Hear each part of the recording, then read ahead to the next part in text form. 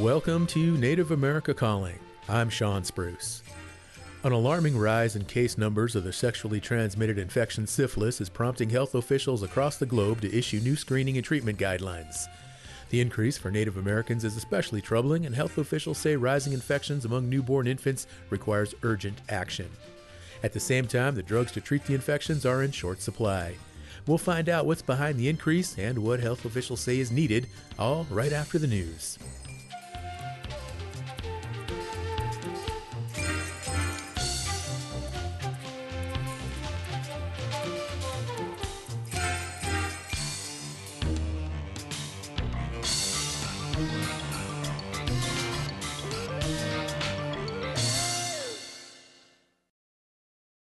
This is National Native News. I'm Jill Freitas from KMBA in Anchorage, Alaska, filling in for Antonia Gonzalez.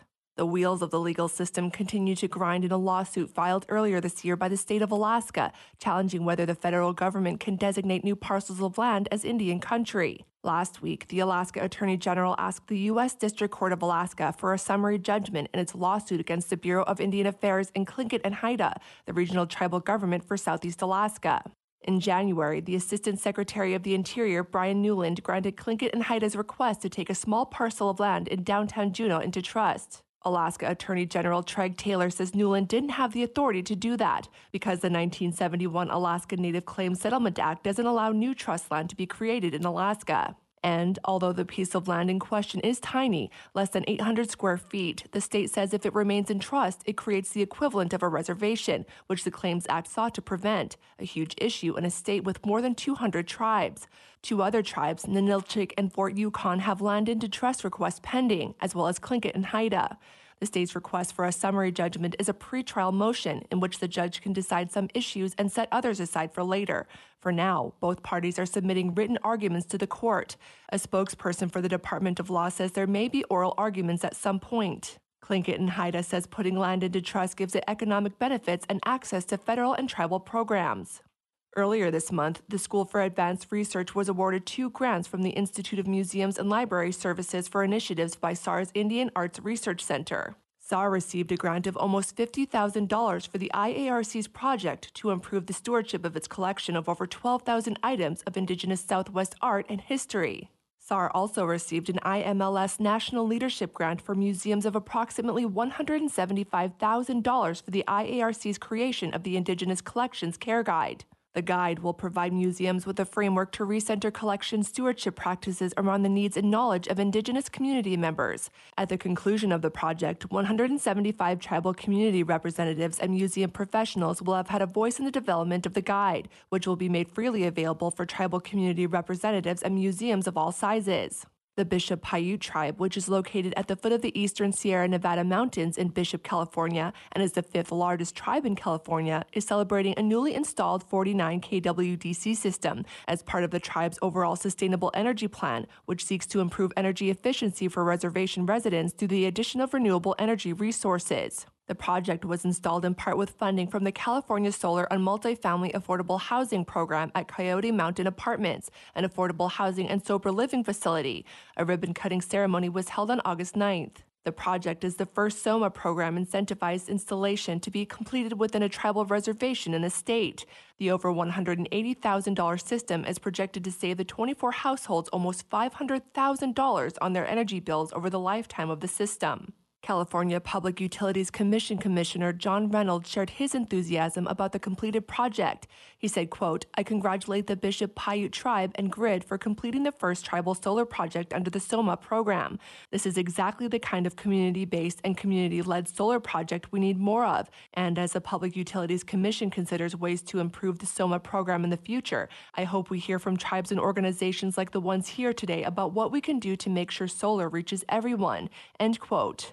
The solar project is a partnership between the Bishop Paiute Tribe Community Development Department and Grid Alternatives Inland Empire Office.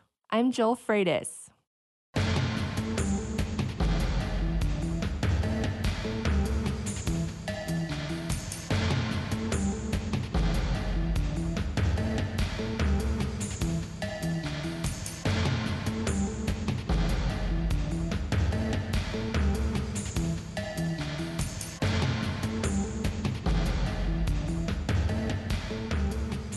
National Native News is produced by Koahnic Broadcast Corporation with funding by the Corporation for Public Broadcasting. Support by the National Indian Education Association's 54th Convention and Trade Show held in Albuquerque starting October 18th. Education Sovereignty. It begins with us. Registration ends October 13th at niea.org. Support by Sonosky Chambers Law, championing tribal sovereignty and Native American rights since 1976. From opioids litigation to treaty rights to tribal self-governance. With offices in Washington, D.C., New Mexico, California, and Alaska. Sonosky Chambers Law.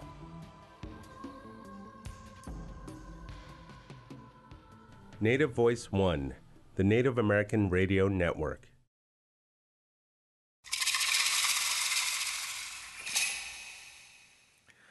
This is Native America Calling. Syphilis infection rates for Native Americans is causing alarm among health officials. The most recent report for the Centers for Disease Control and Prevention shows Native Americans and Alaska Natives outpace every other group when it comes to the percentage increase of the disease over a 5-year period. Most troubling is a dramatic increase in infections among Native newborns, especially in places like Alaska and South Dakota. Syphilis carries serious potential health consequences, including brain damage and even death. However, health officials say it's relatively easy to treat. Sometimes a single dose of antibiotics cures the infection, but it also goes undetected, and stigma prevents some people from getting tested. Health officials are issuing a series of new guidelines to try and head off what they're calling an epidemic. We'll learn about the guidelines today and what's driving the recent surge in syphilis and other sexually transmitted diseases. Join this discussion by calling 1-800-996-2848. Our number again, 1-800-996-2848. Get your calls in early. We'll get you on the line. We have our guest today on the show. First in Phoenix, Arizona is Dr. Loretta Christensen. She is Chief Medical Officer for the Indian Health Service, and she is Navajo. Thank you for joining us, Dr. Christensen. Oh, thank you so much for having me. I'm happy to be here to provide some good information for all our listeners.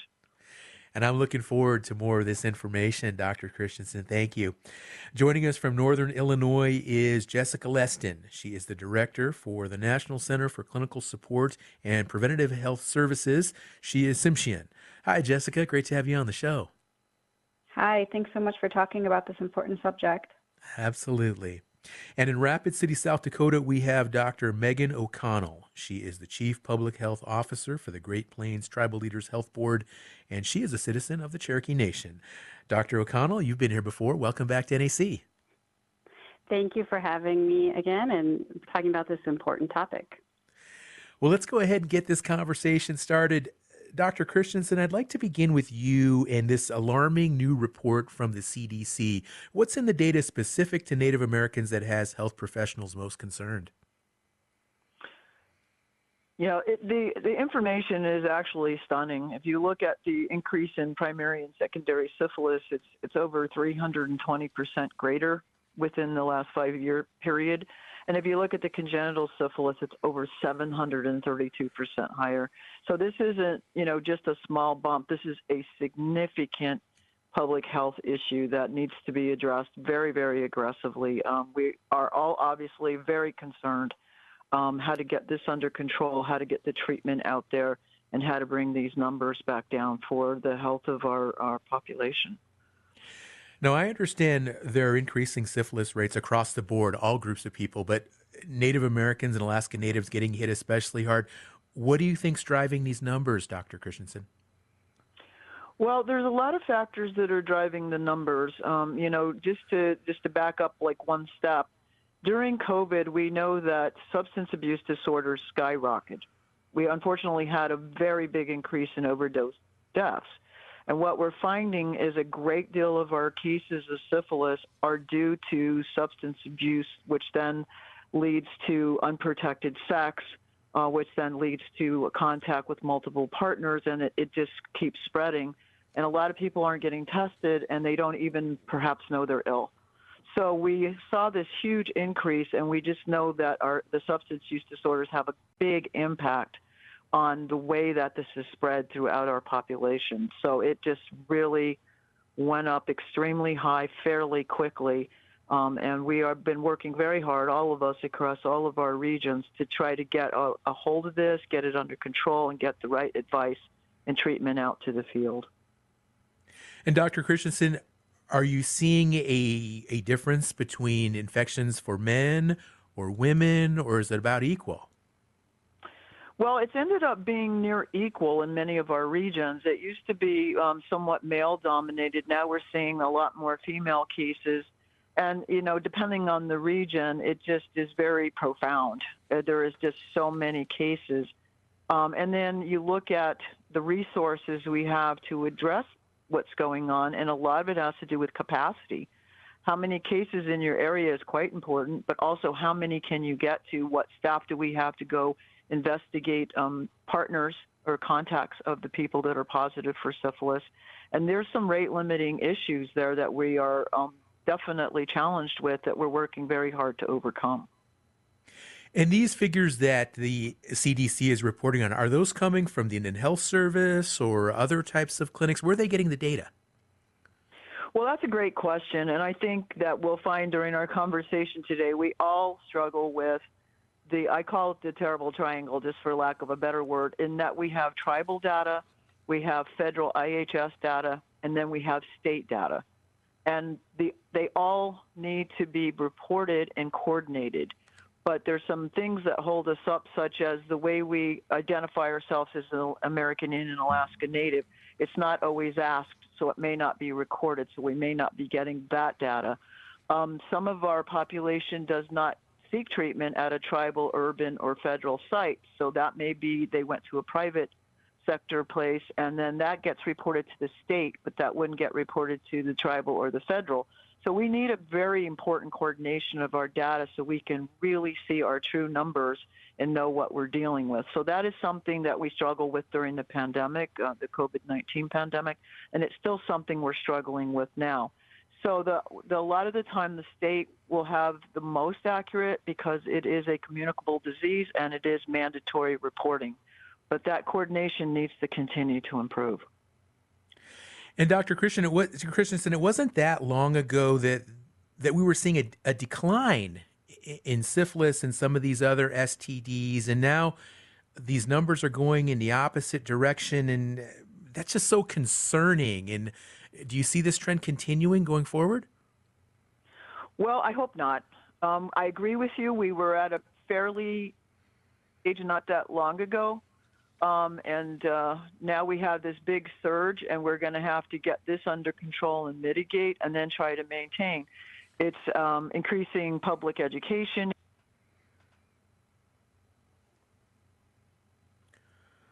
I want to go ahead and bring in our other guest, Jessica Leston, on the show. Just make sure, Dr. Christensen, are you there? Yeah, I think we might have lost Dr. Christensen. Hi, Jessica. How are you doing? Are you there? Yep, I'm here. Okay, all righty. Well, we'll go back to Dr. Christensen. We can get her back on the line. But one thing I've read is that it's really critical for syphilis for people to get tested early, sooner rather than later. However, there are challenges with that. Why is that, Jessica? Well, I mean, I think a lot of it has to do with there are only a few people who actually like to talk about syphilis and sexual health and sexually transmitted infections because of the stigma and discrimination people feel, whether that's, an actual discrimination from other people or the healthcare system or just perceived. And so, one of the things that we need to work on is destigmatizing and normalizing, just talking about sexual health and syphilis. I was talking with a tribe the other day with a tribal health director, and he was joking, saying that, he and colleagues pass each other and say, watch out, syphilis is on the rise. And this is a message from a recent campaign that has been created for Indian country. And joking about syphilis is, just one way that we can start to normalize it. And it's a very, native way to talk about things that are uncomfortable, right?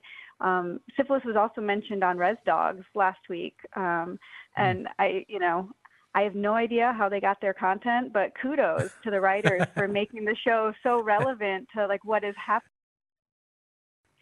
So just getting the message out there to the community is such an important I'm going to go ahead and, step, Jessica, are you there? because, people are the ones but Dr. that have to Christensen, go you're in there, right? and consent to getting tested and screened as well. Okay. Jessica, are you there? Can I hear you? Can you?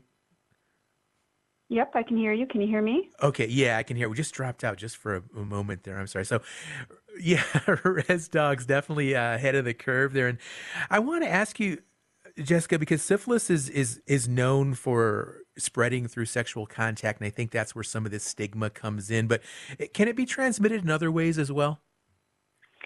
Yeah, the other way that it could be transmitted is from mother to baby during pregnancy and childbirth. So syphilis is actually transmitted both vertically and horizontally, and that's what one of the reasons why congenital syphilis is happening, right? Like actually congenital syphilis isn't a sexually transmitted infection, it is passed from mom to baby during pregnancy and childbirth. And so we really need to mobilize maternal child health and increase prenatal care access for people across the Indian country as well. And what are the primary symptoms of syphilis for both adults and for a newborn? Well, they call syphilis the great imitator because the symptoms of syphilis, if you have them and see them, can be many different things.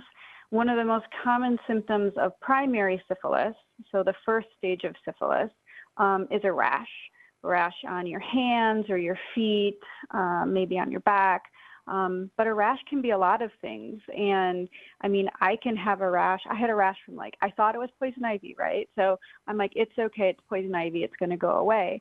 And that's what someone might think about a syphilis rash. It goes away and then you're fine. But the thing with syphilis is the rash might go away, but you still have syphilis. And then it'll switch into secondary syphilis. Secondary syphilis is, I actually reversed that. Secondary syphilis is the rash. Okay, Jessica, syphilis, do me a favor. Hold that thought because we're going to have to take a short break here. But when we come back, I want you to go ahead and just explain these different stages of syphilis for our listeners. Anyone with a comment or a question today, please give us a call. Phone lines are open, 1-800-996-2848.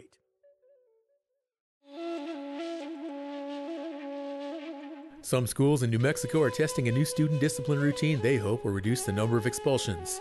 It involves a restorative conflict resolution approach.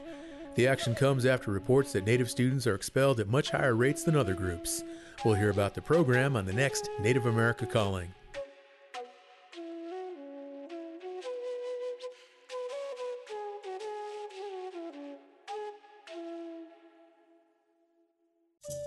Keshe, istina washe lotta hanaton yam atana asaquinatu. Akelia nishi aqua asaqui patina washna pana quaikenawa. Yam ton aqua mos awashu up to esataton is esurekidsnow.gov quinawa to dice to 1-800-318-2596 and penanakanaptu. Look here, Centers for Medicare and Medicaid Services don't not penanitu lokanawe. Elaqua. Thank you for listening to Native America Calling today. I'm Sean Spruce. We're learning about a new warning by health officials about the significant rise in syphilis infections among Native Americans. They're also urging new syphilis screenings to head off an increase of infections among newborns. If you have questions or concerns about syphilis or other sexually transmitted diseases, call us at 1-800-996-2848. That's also 1-800-99-NATIVE. We do want to mention the importance of getting medical advice from your own health provider as it pertains to your specific situation. So any medical advice you hear today should only be a starting point for keeping yourself healthy. We've got Jessica Leston on the line, and Jessica, you are with the National Center for Clinical Support and Preventative Health Services, and you were explaining to us these different stages of syphilis. Please continue. Okay, so the first stage of syphilis, primary syphilis, starts with a sore. It's called a chancre, and you don't necessarily even feel it sometimes. And if it's in a place where you don't look often, then some people don't even notice that they have anything because you can't feel it. So it starts with a sore, but the sore goes away. And so if you don't get screened and treated at that time, you'll move on to secondary syphilis, and that's where the rash is, on your hands or on your feet. And again, if you don't see it and you don't go in and get screened and treated, then it'll go away, but you'll still have syphilis. And then syphilis can just stay in your body, and you won't necessarily have any more signs or symptoms. And it can lead to other forms of syphilis that can affect your eyes, your nervous system, and also, potentially be passed to your newborn, your child during pregnancy. That's why it's so important to go and get screened, even if you don't have symptoms, because maybe you had symptoms and you didn't see it. Maybe you've had it for a really long time. The screen is really easy. It's just a simple blood draw. You can even do a rapid test in some places and then get treated. And the sooner you get screened and the sooner you get treated, the better, because that stops the transmission of syphilis. And Jessica, is it true that it can remain dormant inside a person's body for many years without them even knowing it? Yeah, correct. I mean, there's a lot of people now that are older in years, and they might be experiencing some signs of like dementia or some kind of cognitive issues. And sometimes that can be caused by syphilis, and syphilis being in your body for so long and just finally manifesting itself, in the later years.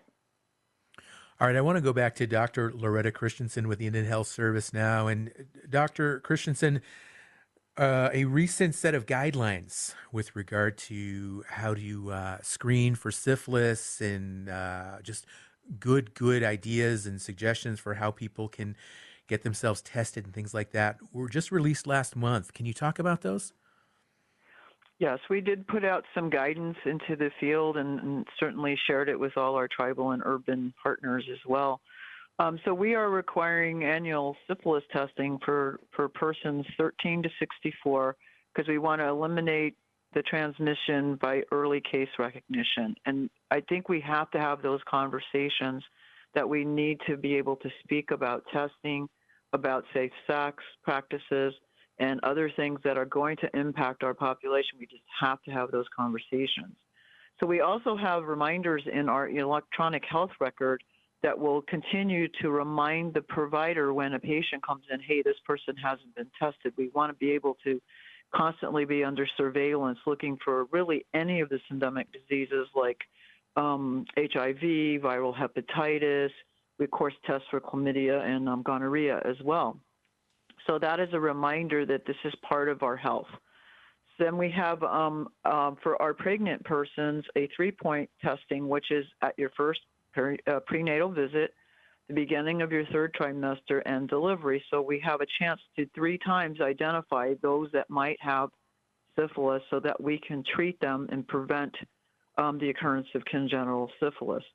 One of the things I do want to mention with that, again, it's that a lot of our pregnant persons are afraid to come in if they have some substance abuse issues because they don't want to get in trouble, they don't want to get arrested. And all I want to say is we're not judging. We just want to keep you healthy, and we're going to try to do everything to do that. So we really want to get that word out is please come and get tested with your pregnancy.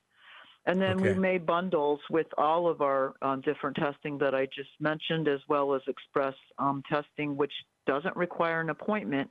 So if somebody, the stigma, they're embarrassed and they don't want to be seen, especially in smaller communities, the lab and get tested, or we test out in the field as much as we can so that we get more people willing to be tested. Dr. Christensen, annual syphilis testing for persons aged 13 to 64, 13 years old. Are you concerned at all about getting pushback from parents on that? Well, that's always a concern, but I think, again, it's the conversation and our comfort with talking about sexual health. The advantage is if that young person has syphilis, we treat it right away and they don't have a life of this latent stage and possible tertiary findings that we see later. Some parents may not be comfortable with that, but we definitely have to have those conversations with our kids. We have to let them know what's possible, what can happen, how to prevent it, and then if they think that they have it, to get help right away. So by widening the screening range, we're hoping to pick up on those most vulnerable to transmission of syphilis. Okay. And Dr. Christensen, of course, I think what is so alarming here is the risk to newborns. And how serious is that risk? I mean, earlier you talked about the rates going especially high with regard to the congenital cases. So where do you see the trend there? Continuing? Well, no, I don't. We hit a very high peak of congenital cases, and they're still happening. I don't want to say that. But we're starting to see a bit of early signs that we're kind of leveling out a little bit, and that we may be getting in with getting people diagnosed and treated much sooner to get through this epidemic that's going on.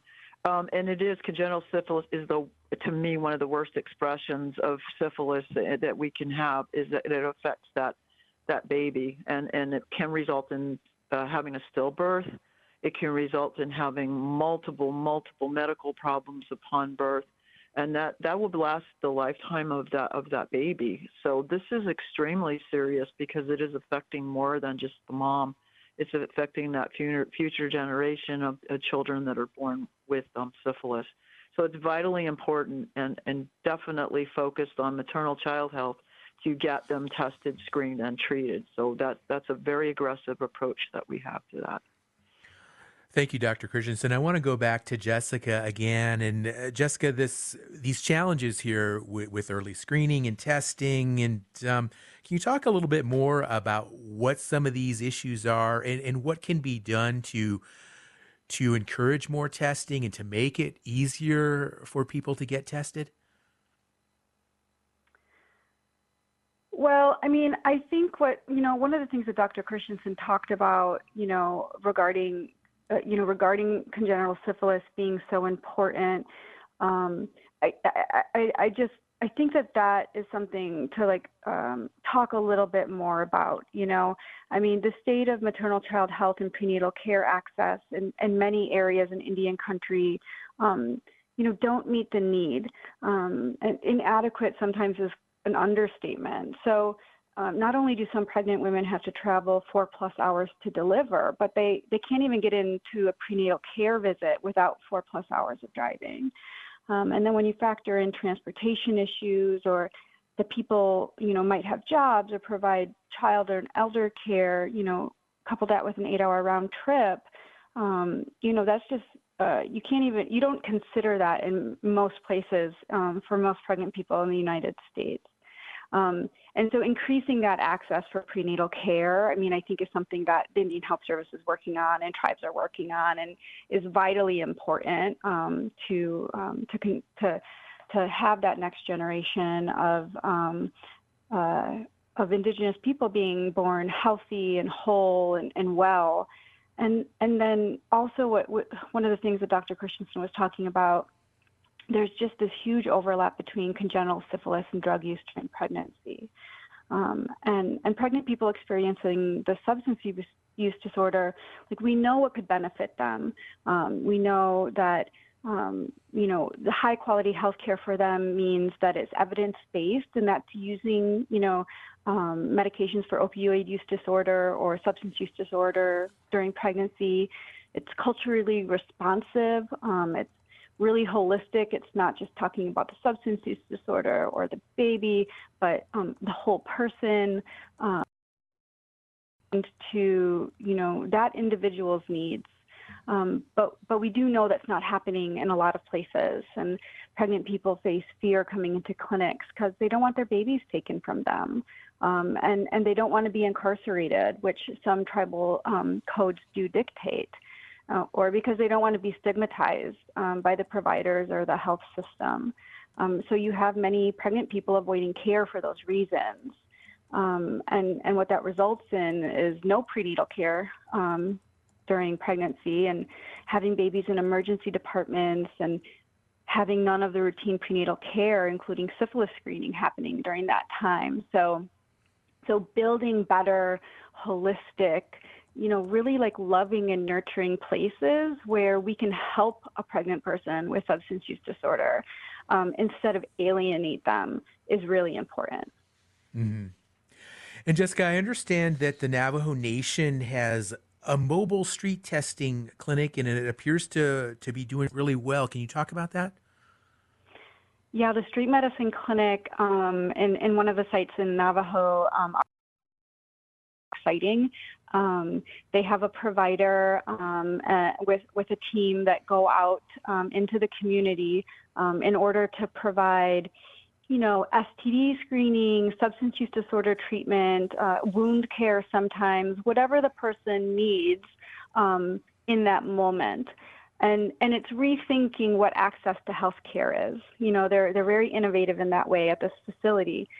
Access to health care to them doesn't just mean having a clinic, because so many people feel stigmatized going into the clinic, or fear certain things going into the clinic. Or just can't get into the clinic. And so, they're taking the clinic out to people and providing health care in this way. And it's to one of, the more vulnerable populations, people who are living houseless, people with substance use disorder. They're collaborating with the jail system, with the public health system, with the tribe. They're doing all of this work in a very holistic way.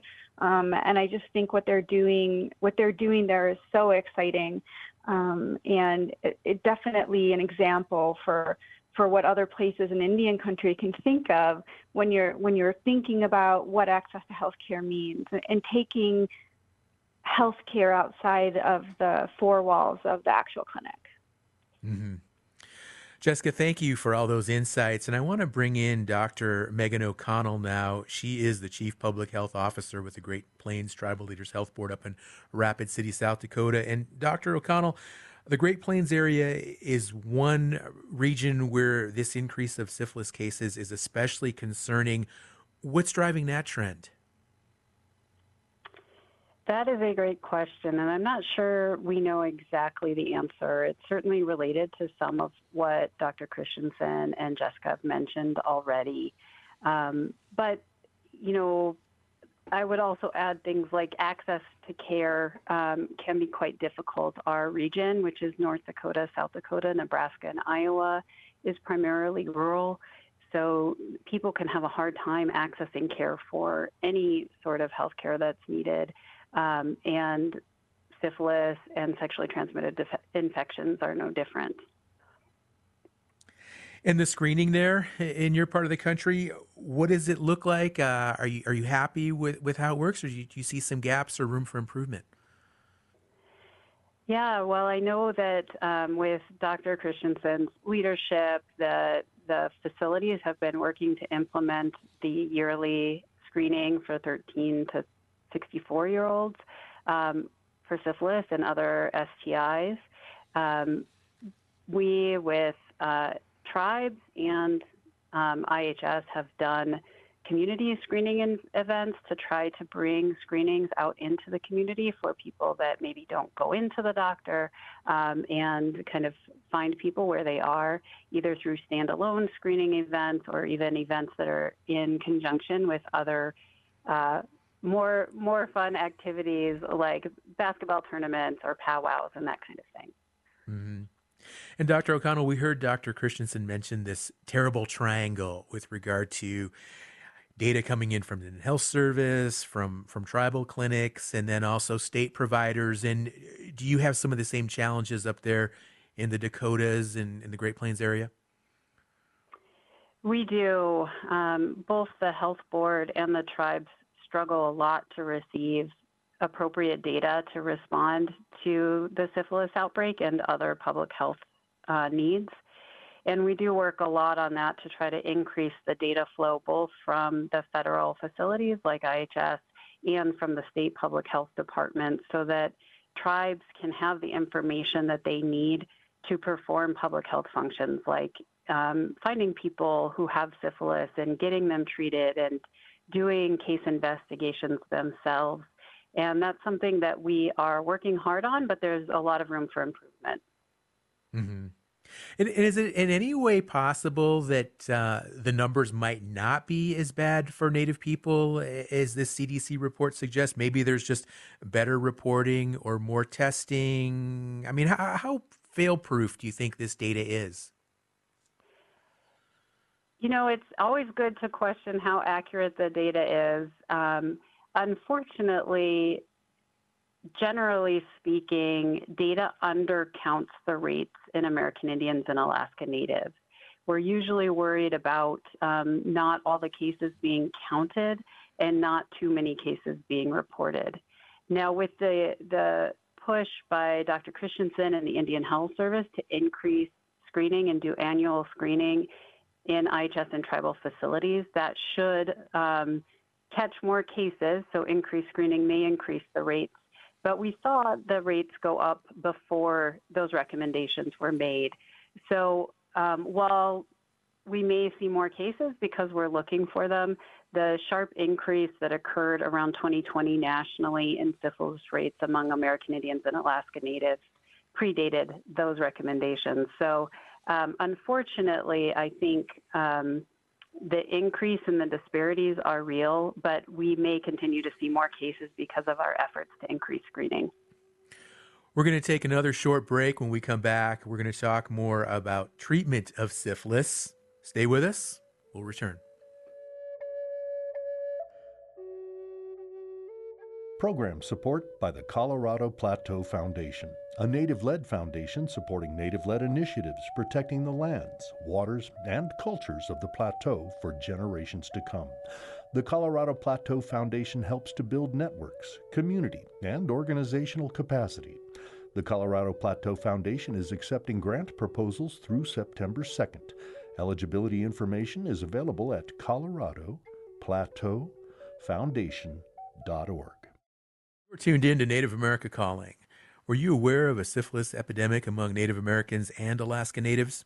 Health officials are warning tribal leaders and those who work with Native populations about a dramatic rise in infections documented in a new CDC report. If you'd like to contribute to today's discussion, give us a call. Our phone lines are open right now. Our number, 1-800-996-2848. One of our guests, Dr. Megan O'Connell, is in Rapid City, South Dakota. She's with the Great Plains Tribal Leaders Health Board. And Dr. O'Connell, let's talk a little bit about treatment of syphilis now. Is it accessible to those who need it? Theoretically, it is. This is kind of a bright spot for syphilis, and because syphilis can be complicated to diagnose, people may not know they have it, but it is completely curable with, for most people, a single shot of penicillin. So we have that ability to completely get rid of syphilis with a single dose of medication. So that is a good thing. However, unfortunately, there is currently a national penicillin shortage, which is making it harder for people to access that curative medicine. Okay. So are you having challenges up there in Rapid City getting those doses of penicillin out on the line? Yes. Yeah. We're starting to hear, not just in our area, but across the country about the shortage. And there have been national recommendations to limit its use to pregnant women because it is the only treatment that's available for pregnant women. And because congenital syphilis is entirely preventable if the moms are treated, it's important to have that medicine available for them. And what's the cause of that shortage of penicillin? My understanding is it has to do with a limiting of manufacturing and who's able to produce it for the United States. And that we could be facing a shortage for some time. There is another treatment available for penicillin. It's doxycycline. It's a pill. but it is harder to take. Instead of a single shot, you have to take 2 pills a day for at least a couple of weeks, depending on your stage of syphilis. And that can be more difficult for people. And you cannot use that in pregnancy. Again, the only medication that works in pregnancy is penicillin. Dr. O'Connell, let's say somebody comes down with symptoms, they get that shot of penicillin, it knocks the syphilis right out. Is there still a risk of reinfection perhaps later? Yes, there is. That's a great point. You can absolutely get reinfected with syphilis even after you've been treated. So it doesn't prevent you from ever getting syphilis again, even though we can cure it. So that's why it's important to make sure any of your partners get tested and treated, and that you practice safe sex, of course, as well. And what about other STDs, Dr. O'Connell? Are you seeing concerning numbers with regard to some of these infections as well? Yes, most STDs have gone up, especially since 2020 across the country. Not as much as syphilis, and particularly among American Indians, but all STDs are on the rise across the country. And historically, you often see a rise of HIV with a rise in syphilis. And so that's something to look out for as well. And how big a factor was the pandemic, do you think, in just some of these overall increases that you're seeing beyond syphilis? Yeah, there's a definite correlation there. You can look at the graphs of the numbers of these different cases, and they all really go up around 2020, although we were seeing some increase in STDs or STIs across the country before the pandemic. But when clinics closed and people had to stay home and care was even more difficult to access, I think it can make sense that cases increased. And also from the public health side, during the pandemic, public health was also overwhelmed with COVID, just like the clinical side was. And so there wasn't the same ability to do case investigations where you go out and find people with syphilis and talk to them and get them treated, find their partners. That work was also kind of put on hold because of the enormous amount of work related to COVID. Okay. And Dr. O'Connell, testing and screening challenges, this penicillin shortage, what else do health professionals such as yourself and our other guests today, what do you folks need to really make a meaningful dent in these alarming numbers with syphilis and some of these other STDs as well? Yeah, I think it really goes back to some of what Dr. Christensen was touching on in terms of a coordination is what we need, a really good coordinated response. You know, syphilis has a cure. It's penicillin. It's been around for 80 years. We know it works. We know how to test for it.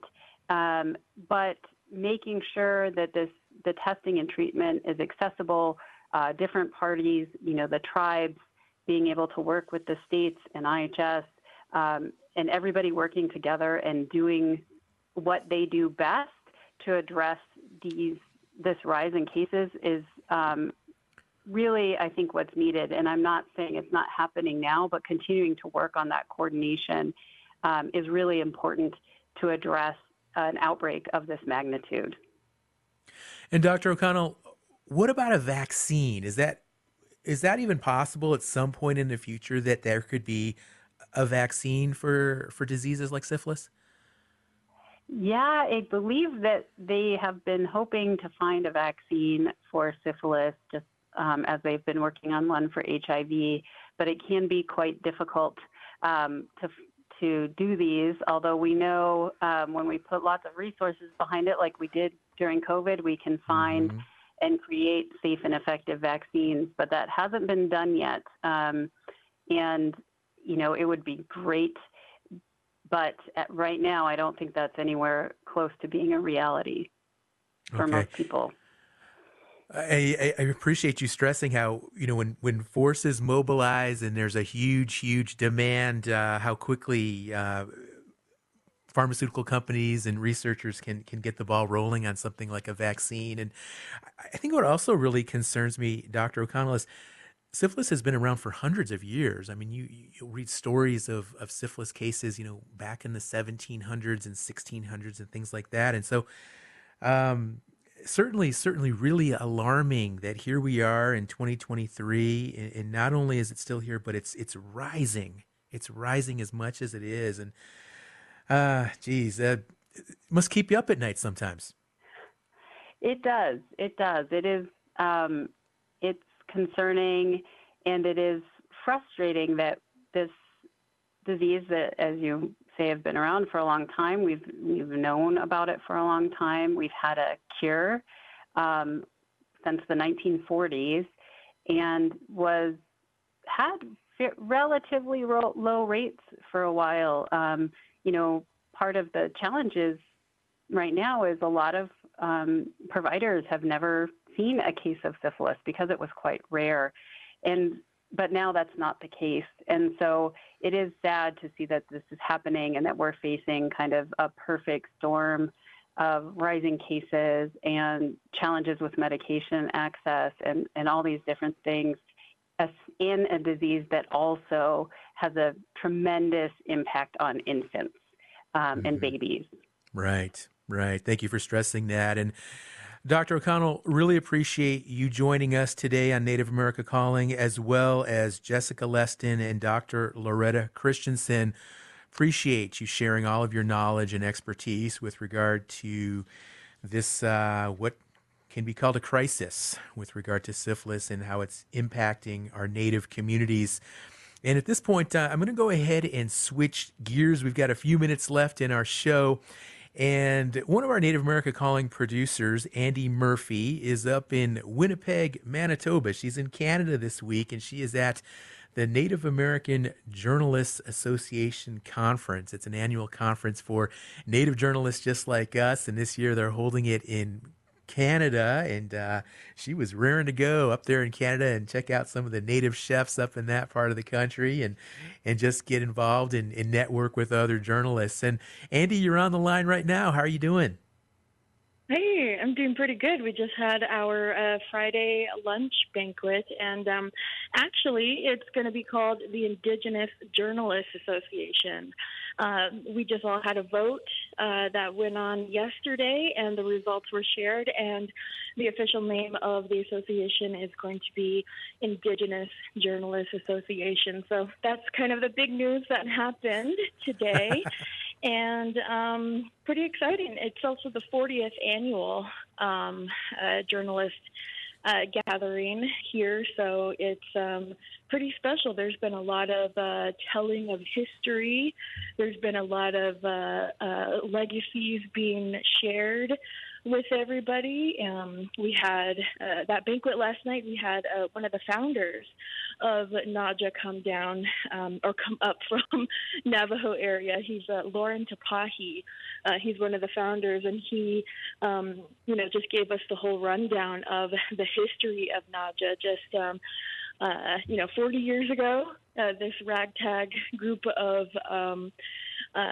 community leaders and journalists just kind of getting together and wondering how they can just keep doing this good work in Native America. And they, found some funding after a couple years, had a meeting after a couple years, and now it's already been 40, and there's been, at least 2-3 generations of Native journalists who've kind of come through NAJA. So it's been pretty exciting to hear all of that. I never really paid much attention to the history of NAJA. I've just been, a member and coming to these events for the last 7 years. Yeah. Oh, that's really exciting. In 40 years, the growth of Native journalists and Native media outlets that are reporting, it's just astounding to see how much progress folks have made. And the big news, so it'll no longer be known as NAJA. It'll be called, I guess, IJA, maybe? Is that going to be the acronym, Andy? Indigenous Journalists Association? Yeah, maybe. Okay. All right. Well, I know Duncan McHugh gave a keynote speech. Tell us about that. Yeah, I think he's been a Native in the Spotlight on Native America Calling maybe once before, and he's been just this knowledgeable voice of First Nations issues on our show a couple of times. So it was really cool to see him in person.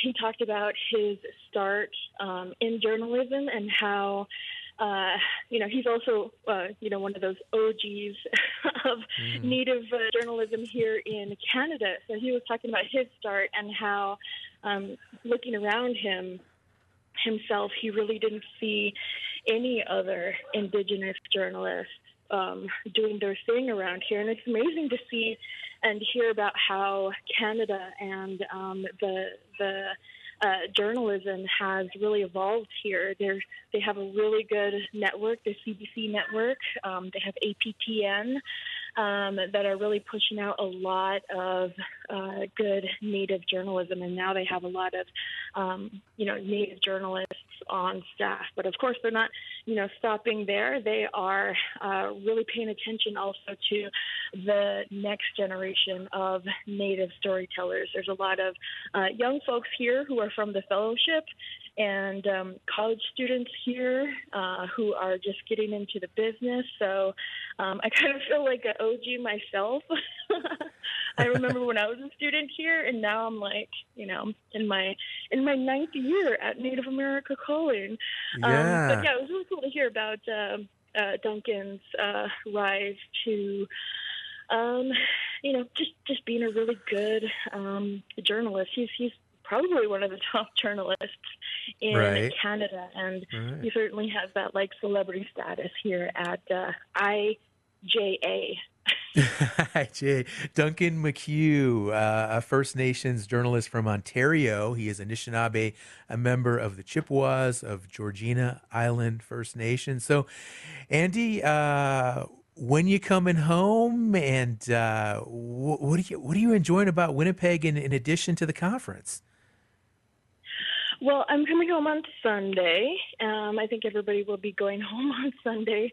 But Winnipeg's been pretty cold and rainy and a little bit miserable outside, so I don't think many of us have ventured out there. But tomorrow I have an interview lined up with the owner of Shelley's Indigenous Bistro. So you'll be hearing from Vincent Big Neil on the next menu on Native America Calling later this month. It's just been cool seeing a lot of these folks that I've known for years. I mean, some of the past NAJA presidents were just honored today. You've probably seen their bylines, read their stories and everything. Mary Huditz, Rhonda Lavazzo, Graham Lee Brewer, Tristan Ottone, Mark Trahant. They're all past presidents, and they all got pretty cool medallions that reads in honor like of their service. That reads like a who's list of Native journalist VIPs for sure. Well, Andy, thank you for calling in and taking the time. Really appreciate you doing that, and safe travels back to New Mexico on Sunday. All right. All right. Okay, we're gonna have to wrap it up now. Our show's we're gonna wind down, but again, this has been a really, really good, impactful show. Appreciate the health professionals who joined us, as well as Andy Murphy, senior producer for NAC up there in Winnipeg, Canada. Join us back here on Monday for a discussion about a pilot program aimed at reducing the number of Native student expulsions. Our executive producer is Art Hughes. Our producers are Andy Murphy and Sol Traverso. Marino Spencer is the engineer. Joe McPolin is the digital producer. Nola Daves Moses is the distribution director. Bob Peterson is the network manager for Native Voice One. Clifton Chadwick is our national underwriting sales director. Antonio Gonzalez is the anchor for National Native News. Charles Sather is our chief operations officer.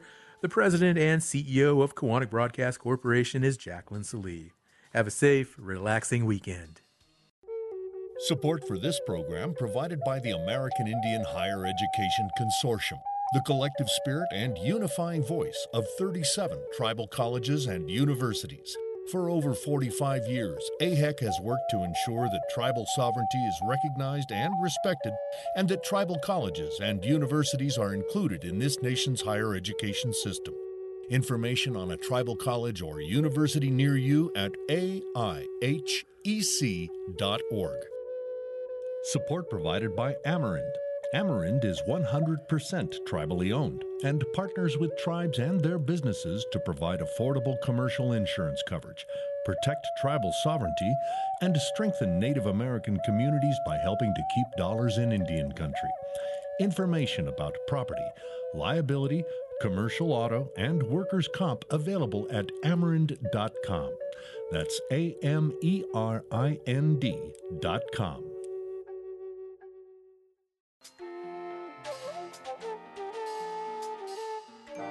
Native America Calling is produced in the Annenberg National Native Voice Studios in Albuquerque, New Mexico by Koahnic Broadcast Corporation, a Native nonprofit media organization. Funding is provided by the Corporation for Public Broadcasting with support from the Public Radio Satellite Service. Music is by Brent Michael Davids. Native Voice One, the Native American Radio Network.